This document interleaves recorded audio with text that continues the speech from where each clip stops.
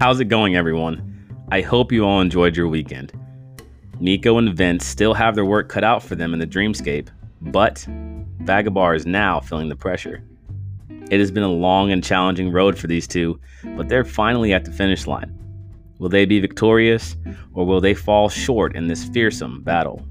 Let's find out in part 2 of Chapter 7 in Miko and the King of Rags.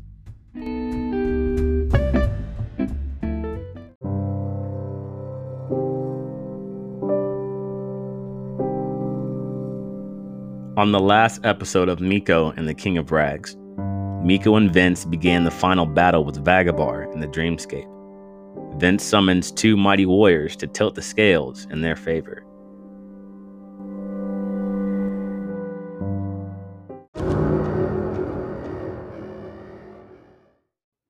Chapter 7, Part 2. Miko could feel his heart racing and his nerves were firing like a machine gun. The two warriors stood calmly, their expressions cold and their weapons at the ready. From above, Miko. A voice echoed out of nowhere. Miko turned around to try and find the voice and noticed something was wrong. The entire dreamscape had come to a standstill. Axel was frozen in motion, Vagabar and the warriors, too. Who said that? Miko called out, uncertain on what to do. Your sword, Miko. From above. The voice sounded off again, this time like a bell in a church steeple. It was then that it hit Miko. It was the voice from the woods, the hand that had reached out for him. A familiar tingle crept up his leg, but this time it didn't seem to bother him. Go. You're almost here. The voice faded away as it spoke, and with it, time and the dreamscape resumed. Vince writhed around in the rags, and Vagabar laughed as he did. The voice rang in Miko's head, and he thought of the words. Go above. Hey, sword guy. Miko spoke suddenly, a panic in his voice. You think you can get Vince out of there? The male warrior nodded. And you, Talora. Ma'am, can you toss me in the sky? Miko questioned her. Her face blank. She nodded. Axel, I'm going to need a distraction. On my count of 3, Miko ordered and they all spread out. Vagabar, confused at their movements, squeezed Vince tighter. Back away, he hissed. 1, Miko stepped closer to the female warrior. 2, Axel and the male readied themselves. 3, jumping on top of it, the female warrior slung her hammer around like a cyclone, then launched Miko into the sky. Axel roared with enough force to shake the buildings once more, making Vagabar drop Vince and cover his ears. Chucking his greatsword like a spear, the male warrior's blade snagged the rags around Vince and yanked him away and then pinned him into a nearby building. Miko screamed wildly as he breached the clouds and flipped into the sunlight. As he basked in the sunlight, he felt an overwhelming sense of peace and calm take a hold of him. It was as if everything was going to be all right, like he knew that they would succeed. He looked off into the light of the sun, and for a moment he swore he saw the 5 figures from before.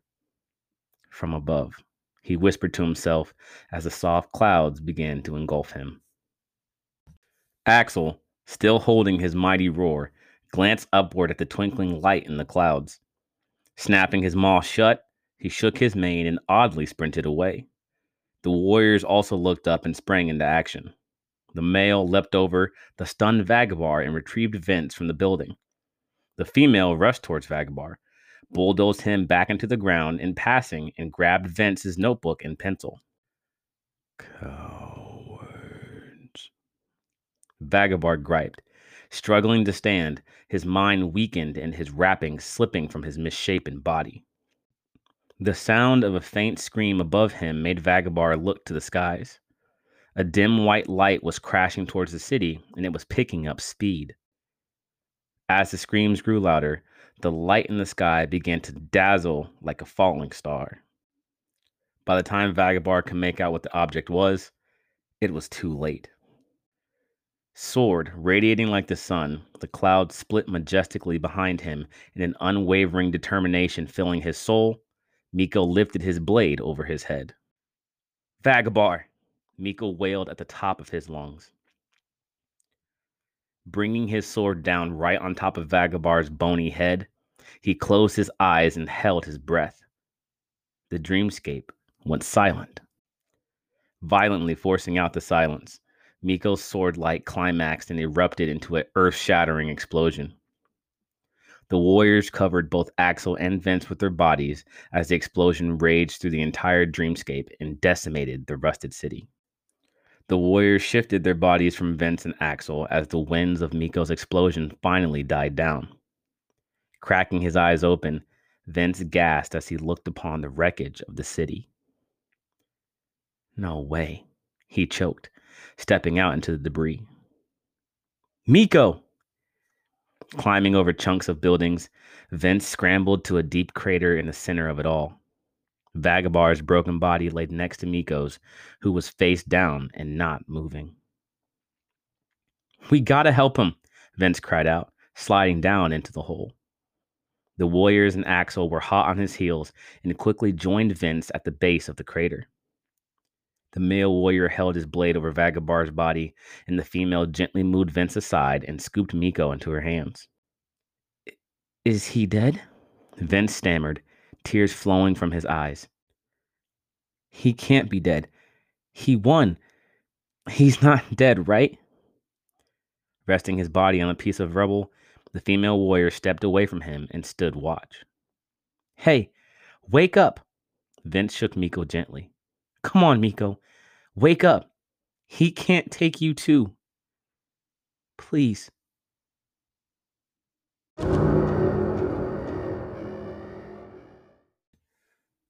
Axel, purring softly, rubbed his mane against Vince and comforted him. He then pawed at Miko in hopes he could wake him. There was no response. Miko! Vince shouted out. Come on! We beat him! Vagabar's gone! I'm not scared anymore.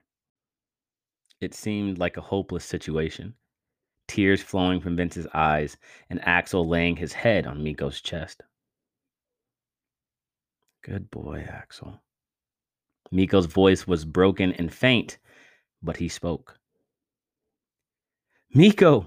Vince screamed and grabbed him by the shoulders. I'm up. Miko coughed out a mouthful of dust and gagged harshly. The warriors carefully sat Miko upright and even patted him on the back. Groaning with every move he made, Miko leaned forward and groaned. Did I miss? He struggled, barely able to look towards Vagabar. No way. You got him, Vince reassured him. Good, Miko whined. Somehow forcing himself to stand, Miko used his sword as a support, and he and Vince moved over to Vagabar's lifeless body. His breath labored. Miko leaned on Vince with his free hand. He lifted his sword. You did it, Vince. Miko smiled to him. Here, you have to finish it. Tell him to leave. Miko lazily handed Vince his sword and urged him to speak. The warriors took Vince's place in holding Miko as Vince crept towards Vagabar. Vince had never held a sword before, so his grip on it was awkward and loose. He swallowed down his fear and placed the tip of Miko's blade on Vagabar's chest. Go away, Vince spoke timidly. Louder, Miko instructed him, waving his hand around loosely. Go away, Vagabar, Vince spoke up, this time puffing his chest out as best as he could. Nothing happened for a while, and Vagabar still laid motionless. Vince looked back to Miko for help, but he was on the verge of passing out. Vince had to finish this one. Breathing deeply, he wiped the sweat from his brow and paused for a moment. He calmed his mind and began to think about all the things that Vagabar had taken from him. clothes, food, houses, happy thoughts, everything. The thoughts pained him, but as he racked his mind for all the things Vagabard took, thoughts of all things he gained began to slip in. He met Miko, Quinn, and Talora. He learned how to stand up for himself. His dad found a job. Miss Hernandez was proud of him. So were the firefighters. He was happy. And most importantly, he believed in himself. A bright smile pulled at Vince's mouth. He adjusted his grip on Miko's sword and turned back to him. Thank you, Miko, Vince uttered calmly. Turning back to Vagabar, he pressed the sword against him and clenched his teeth. And for you, Vagabar, inhaling deeply, Vince released all of his fears and worries. You'll never take anything from me again. Get out, Vagabar, and stay out. Vagabar's body began to sizzle, hiss, and jerk around softly. Standing his ground, Vince watched as the dirty rags encasing him began to unravel one by one. His body dissolved into a thin black mist, and what remained of Vagabar was blown away with the breeze, until all that was left was nothing but a pile of rags. Miko and Vince sat under their tree in the front of the school, laughing and smiling as they spoke. Did you do your homework? Miko asked, crossing his legs and sitting upward. Yeah, Vince responded. Do you need some help? Duh, I suck at math. And you didn't even miss a question on the last test. Vince shrugged his shoulders and giggled to himself. Miko playfully shoved him and smiled too. Changing his posture, Vince faced Miko. Can I ask something? He questioned slowly. Sure, Miko responded. What's limbo? Vince seemed nervous to ask. I know it was like a month ago, but Vagabar, he said limbo is calling. Miko adjusted his backpack and sighed. He wished he had an answer for Vince, but even he didn't know exactly what it was either. He remembered his fight with Crux and how he too brought up limbo. The mystery of limbo was one that Miko knew he'd figure out one day, but it would have to wait until then. I don't know what it is, Vince, Miko admitted. I'm sorry. Oh, that's okay, Vince said. But one more question. Yeah? Miko replied, this time a bit worried. Do you know who the master is? Vince asked. Miko nodded. He's a big guy, but it's been a long time. I don't know where he is either. Vince's bus pulled up to the front of the school and came to a slow stop. The two of them stood to their feet and made their way over to it. I'll see you tomorrow, Miko said to Vince. For sure, Vince replied with a smile. A few more kids filed onto the bus before Vince, but just before he got on, he paused and turned to Miko. You'll beat him, Miko. Vince spoke with confidence. The Sundown Man. Whatever he is, you can do it, Miko. You'll find out what limbo is, too. I know you will. Smiling as if it were Christmas morning, Miko nodded to Vince and gave him a hug. Thanks, Vince. Making his way to the usual seat, Vince plopped down in the back of the bus, turned around, and waved goodbye. Waving back, Miko watched as the bus rounded the last corner and disappeared. Standing on his own for a minute, Miko was silent. The thought of limbo plagued him, but even more so, it was the voice and tingle that swirled in his mind. Malcolm drove up to the school not too long after and honked at Miko. Jumping into the back seat, he buckled in quickly. How was your day, kid? Malcolm asked, pulling out of the lot. It was good. I hung out with Vince, Talora, and Quinn, Miko replied. Great. They're all doing okay? Yep. The entire way home, Miko sat in silence, gazing once more out of the window sternly. It was another quiet drive, but Malcolm didn't seem to notice it too much. Pulling into their driveway, Malcolm put the car in park and sighed. All right, we made it back, he joked. Miko didn't respond to it. He just sat with his seatbelt still on and a peculiar look on his face. Turning around, Malcolm gazed at Miko with worry. Everything all right, Miko? He asked him, patting him on the leg. Yeah, Miko finally responded, a cold look on his smooth face. Daddy, can I ask you something? Malcolm's ears perked up and he fully unclipped from his seatbelt. Absolutely, Miko. What's going on? He asked. Miko sighed deeply and hesitated for a long moment. Finally, he shot a dangerously determined look to Malcolm and parted his lips.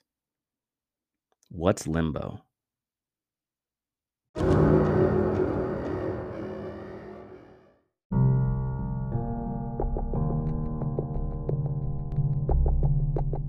Thanks again for joining me in the final reading of Chapter 7 of Book 2, Miko and the King of Rags. It has been an absolutely wild journey for Miko and Vince as they suffered great losses at the hands of Vagabar. But with determination, confidence, and a little artistic talent, the two finally defeated Vagabar and banished him from the dreamscape. Although their victory was sweet and long overdue, a new and burning question now filled their minds. What is limbo? Now that book 2 is wrapped up, it's on to the next. I'll see you guys all on May 4th when we begin book 3 of the Dreamkeeper saga, Miko and the Woman in the Water. Again, I'd love to hear feedback from everyone, your thoughts and comments, and what I can do to improve the podcast. You can find me on social media at Miko the Dreamkeeper. So, until next time, stay safe, stay healthy, and remember, we are all dream keepers.